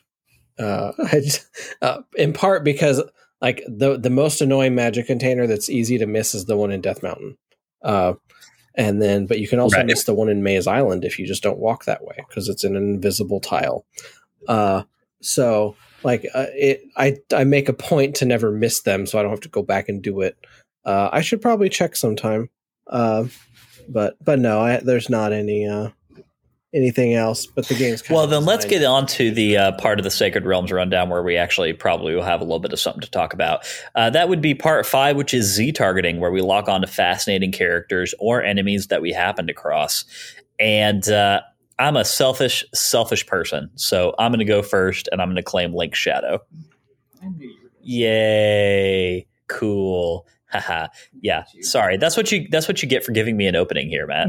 I didn't have an opportunity to cut you off. Well, that's why this plan was so magnificent. It was foolproof. Yeah, Link's Shadow, I think, really cool final boss just thematically. Again, we've already talked about how neat it is to see the genesis of this concept in the Zelda series that does kind of recur. I thought this was just a really cool moment. And even though, we've had some conversation about the ways in which this enemy is different than similar versions that we've fought in later games, it's still similar enough to where I had a very cool aha moment when I realized what was happening. And to your point, Josh, I think that this is something that, especially for somebody who's a longtime fan of the Zelda series and has played most of them, this was something that was about as cool to me, at least conceptually, as the final Ganon fight in Ocarina of Time. It had a similar level of magnitude, and I don't know, I found it to be a really neat moment, and I very much appreciated that this is the way in which we were going to end the game. Because like I said before, I really like Dark Link, Shadow Link, Link Shadow. I like all of those things as concepts. And it just felt very appropriate to end the game on that enemy. So, Matt, I will now send it over to you, and you can try to follow that up. Oh, there you are. Sorry, Gatsby was making quite a ruckus, and I was wondering if he was okay. But he is. He's here. He says hello. Hey, Gatsby. Okay, my Z targeting will be the Thunderbird, I guess, because I thought this character design was really cool. Very unique, not only for this game, but for the previous game, and really kind of one of the most unique character designs and bosses that I can really remember from most any Zelda game. I think it was a great boss, very difficult, and utilizing the spell that we got. I sort of in the dungeon, but for the dungeon, obviously. So utilizing that specific spell to make it damageable. Learning its pattern was really fun. I think that gave me a big sense of accomplishment for figuring out how to get it to a place where I could damage it more easily. That was a very satisfying and gratifying thing that I haven't really experienced very many times in Legend of Zelda or Adventure of Link before. So I will say, just before I pick someone, if you haven't seen it yet, I actually just put it in Discord for you. Katsuya Terada's artwork of Thunderbird is really cool. The thing is creepy. That is terrifying, but also our Lord and Savior Katsuya Terada once again cranks out just an absolutely badass piece of Zelda art. He also has one for Dark Link. Oh yeah, where he's like wrestling with it. Yeah. Oh, it's so good. I feel like a bad Terada fan right now, but I did not even realize that there was Terada artwork for Zelda 2. I haven't seen any of it, and now that's going to send me down a rabbit hole. I'm sure Melora has it all documented. Well, I need to reach out to Melora. Because it's probably been too long since I chatted with her anyway. So there you go. But yeah, man, that's cool. My choice, that is cool. I'll just go with the only other character that shows up at the end of this that's not Zelda. The poor old man who guards the Triforce of Courage has just been there for untold countless years waiting. Maybe he is a Sheikah monk of some kind. Who knows? But old man, go and bring peace to Hyrule, y'all. Stuck there. So yeah, I just feel bad for him. Yeah, and it doesn't seem like he even has a nice, comfy stasis chamber to have like existed in for millennia. So you got to appreciate the commitment, no doubt about that. All right. Well, that brings us to the end of part 5. Let's go ahead and get into part 6, which is our final thoughts, in which we let Matt wrap up this section of the game in as succinct a way as he can possibly think to do. So we have finally come to the end of our adventure with the infamous Zelda 2 in a appropriately excruciatingly difficult dungeon with 2 very hard bosses that have really, assuming you fight them the legit way, push the boundaries of your combat capabilities, your magical capabilities, and your strategy for dungeon diving in this game. The story kind of screams to a halt here at the end with an appropriately succinct ending befitting this era of gaming. But we can definitely say that this game, gameplay-wise, did not putter out at the end. It stayed consistent to its vision for a punishingly difficult game that pushed you as a player to the edge of your capability in every encounter. And it stayed true to that all the way to the end. It is good to see the Triforce in its recurring state from this point onward through the rest of the series in its 3 pieces, getting the Triforce of Courage, and seeing Link's shadow, aka Dark Link, aka Shadow Link, in his first appearance was also highly gratifying to see. So a lot of good things to say, and definitely a game that is comfortable in its identity and stayed true to it all the way through the end. Well done, Matt, as always. That, of course, brings us to the end of the Sacred Realms rundown, the final one in Season 6 of Sacred Realms Pod. Hooray, we did it. We did it. We got to the very end. Of course, we will be back next week with the Sacred Realms recap, in which we kind of put a bow on this gameplay experience. We will rank it against the other games that we played, and we'll have a discussion about our overall thoughts and feelings on the game now that it's over. Man, I just have to say, so y'all sent me on a rabbit trail here. I'm currently Googling Terada Zelda 2 art.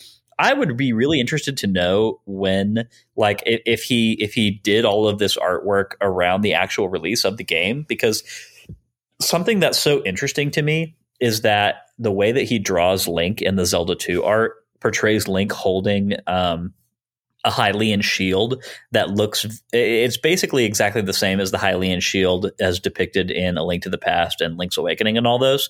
And of course, the shield in Zelda 1, and I guess in Zelda 2 as well, it was always kind of depicted as having like more of a cross, like a very generic looking shield.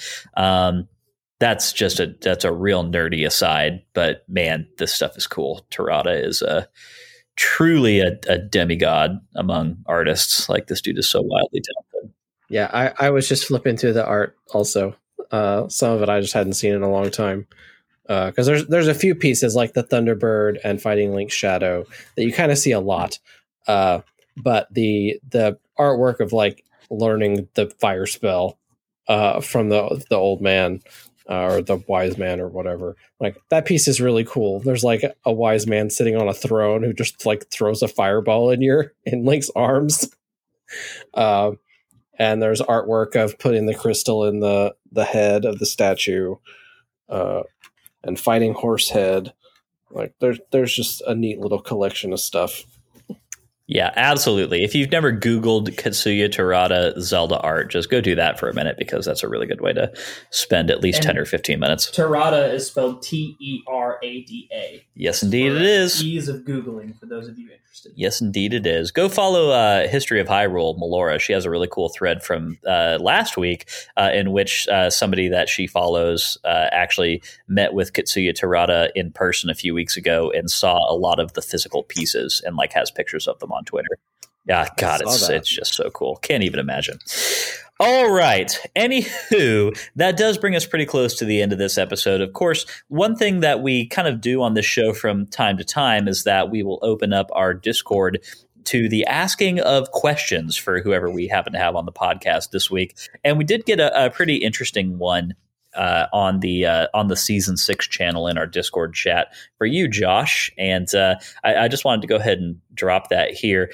Of course, you've had the luxury of being able to kind of like, be on your Zelda 2 soapbox in our Discord channel just kind of perpetually since we started this journey. So most people who are in there know your thoughts and feelings about all of these things anyway, but I feel like we have something kind of new to talk about.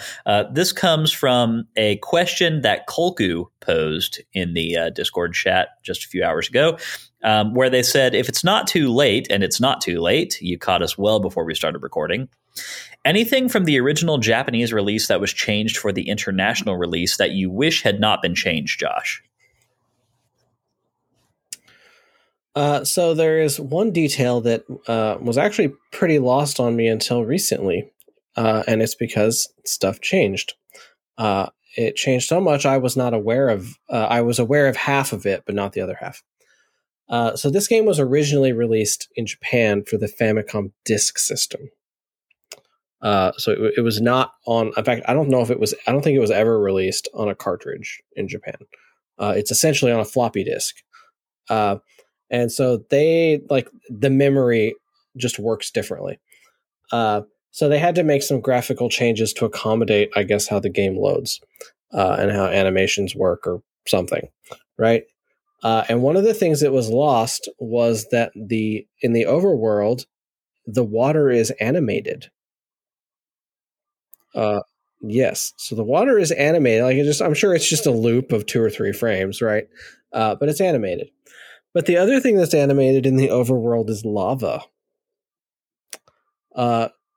Do you all know where there is lava in the overworld? I can't think off the top of my head. At which point, I don't recall there ever being lava in the overworld. Exactly, because it doesn't really look like lava in our version. And that's why I wish this was not changed. So the Valley of Death, all of that reddish brown you walk through is supposed to be lava. What? That doesn't communicate at all. No, it looks like dirt. And so supposedly, like, there was that bit that the boots you get let you walk on water and lava. Apparently, you can't walk over that lava if you don't have the boots. You also can't get to that point in the game without having the boots, so it's kind of pointless, right? But in the Japanese version, that lava is animated, so it is obviously not just rocky terrain or something like. And so that's a graphical detail that was lost in our version because from moving the game from what is essentially a floppy disk to the ROM cartridges that we have. So yeah, that's one thing. Like the only other like little thing that actually it's called Zelda 2 Redux, the ROM hacked version we talked about. They actually restored.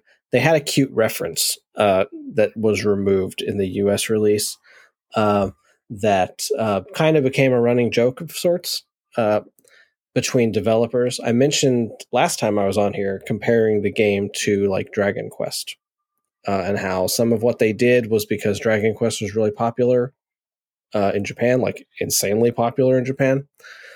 They put a comment on a gravestone in one of the towns, basically saying, "Here lies Erdrick," with his Japanese name, which was the main character of Dragon Quest. Which was just a nod, but also maybe not a nod, maybe a jab at Dragon Quest. And that was removed from the U.S. Would have gone completely over my head anyway. Right. So like that kind of thing, like, and it was, I don't even know that the game had been released in the US by the time this was out. So maybe that's why, actually. It may have just made absolutely no sense to anyone. But it kind of became a little bit of a running joke. There's multiple games nowadays, I think, that have gravestones that say, "Here lies Link." Final Fantasy has one of those, or had one of those in the original. And so there's a little bit of stuff like that kind of got started in Zelda 2 that was totally lost just because of localization. And like, it's a little thing that makes no difference whatsoever in the game, but it's kind of it's a great nowadays. The lava and water is actually more. That's a great answer to that question, and I do find myself wishing that had been retained in the Western release, because one of the things that I've mentioned about the overworld, and one of the reasons that I don't like it, is that it all feels pretty static to me. It all feels somewhat lifeless, and little things like that I think would have gone a long way towards helping mitigate that issue for me personally. And it does kind of make me want to fire up the Japanese version of this game in the Switch Online NES library. Yeah, I've been wanting to do that myself, actually. But yeah, so those I think are the main things. Yeah, like you saying the overworld is static makes me kind of just think for a minute, like, what if they did remake this and the overworld was 3D? Like, even kept it a top-down perspective, right? But the trees were 3D and they could have the wind blowing through them, and like you could make it feel more alive with. Yeah, absolutely. I think just a little extra character would really go a long way there for me. I think that's probably. I need to think about it before I render a final judgment, and I'll get back to this next week. But I think that's still probably my biggest disappointment with this game is the overworld generally, and how little it engaged me. But again, I'll say a final word on that next week. We'll see where I net out with it. I need to sleep on it a little bit, but. Yeah, I just need to get you to play more games with these kind of overworlds. Okay, you can try, Josh. You can sure try. That's one way to try to combat that. Oh my gosh. Okay, Kolku, we really appreciate that question. Really good one. Again, this is the kind of conversation that we're having all the time in our Discord chat. We have a really good little community there. It's a lot of fun, and if you listen to the show and you enjoy it, and you're not in there, then I really encourage you just to go pledge $1 to our Patreon and get in the Discord, because it truly is just a great time in there. There's a lot of interesting little nuggets, and that's only going to continue as we get into other games past this one, with Wind Waker being next. Josh, seriously, we appreciate you coming back on the podcast this week. I can't think of anybody that it would have been more appropriate to have on this back half of the season for 2 episodes than yourself, just because we've always known that you were kind of the Zelda 2 guy. And if there's anything that this game needed for us in trying to talk about it objectively, it was somebody who has a favorable opinion of it and the ability to kind of like speak to some of these decisions. And and somebody who can kind of like advocate for a lot of the things that are happening here. I definitely, speaking for myself, but I think probably also for Matt, I think that has actually been a big boon for us in, analyzing some of the things that are happening in this game, and maybe thinking about them twice, and coming away from them a little bit less critically than we otherwise would have. So we really truly appreciate that. Of course, this is not the last time that we'll have you on. We'll definitely we'll circle back around as we get into later games, and we'll figure out where you want to slot in at, and we'll have other conversations about other things. But for now, I can just say that I have really appreciated your perspective on this game specifically. Yeah, no, I really enjoy talking about Zelda 2. And kind of just like you said, like even just for anybody who hasn't heard me talk about it before, right? Like, this is not me talking from a nostalgia point of view. If you wanted to hear me just gush about something for nostalgia's sake, you would put me on a whole season of A Link to the Past. But like this game, like I fell in love with this game recently as an adult, having never finished it prior to that. And so for me, it was all pretty fresh and kind of an acquired taste also. And I don't know, maybe it's sad, but I don't know how many people there are like that anymore. I feel like a lot of the people who really like this game grew up with this game. Like I know people who played, this was their first Zelda game, who were then disappointed that A Link to the Past was not like this Zelda game. And so like that's very much the case with a lot of it. And so like maybe my perspective is just a little different, that I came to it. I came and played it just because it was the only Zelda game I had not finished. Yeah. And I was like, I need to finish it. Well, instead, I love it now. I can definitely say that my thoughts and feelings about it are very complicated, and you've helped me to recontextualize a lot of my feelings about it as we've kind of gone through the season. So, again, next week we'll have a little bit more to say, but for now, just want to kind of once again reiterate that it's been really great to have you on and talking about it, and we look forward to having you on again sometime in the future. Awesome. Yeah, I'm happy to talk about Zelda all the time. Matt, I think it's time. I think it's time to wrap it up, Lyndon. Let's do it. Sounds good to me. All right, y'all. If you enjoyed today's show and you would like a little extra Sacred Realms in your life, you can head over to patreon.com/Sacred Realms Pod and become a patron. If you've got no rupees, it's not a problem. 5-star Apple Podcast reviews are a great free way to support us. More reviews means that more people see our show. That makes us very happy Hylians. Follow us on Twitter and Instagram at Sacred Realms Pod for updates on the podcast and for behind-the-scenes action. Sacred Realms will be back next Wednesday with the rank and recap for the back half of Season 6, where we will be talking about our final thoughts on Zelda 2, The Adventure of Link. If you still have some catching up to do, we would love for you to play along with us and to share your thoughts on our social channels. The Adventure of Link can be played in a variety of places. It can be played on the original NES. It can be played on the NES Mini. It can be played on a variety of eShops, and it can be played on the Nintendo Switch NES online service, which was the version that Matt and I were playing. But in the meantime, may your hearts be full. May your arrows never miss. We'll catch y'all next week.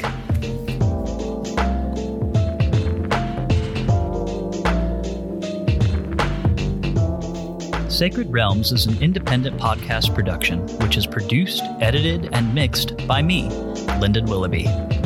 Our music comes from Zelda and Chill by Mikkel and is graciously provided to us by Mikkel and Game Chops Records. Zelda and Chill is available to stream on Spotify or to purchase directly from GameChops.com. Finally, our thanks go to Nintendo for creating such exceptional and innovative experiences. Bye!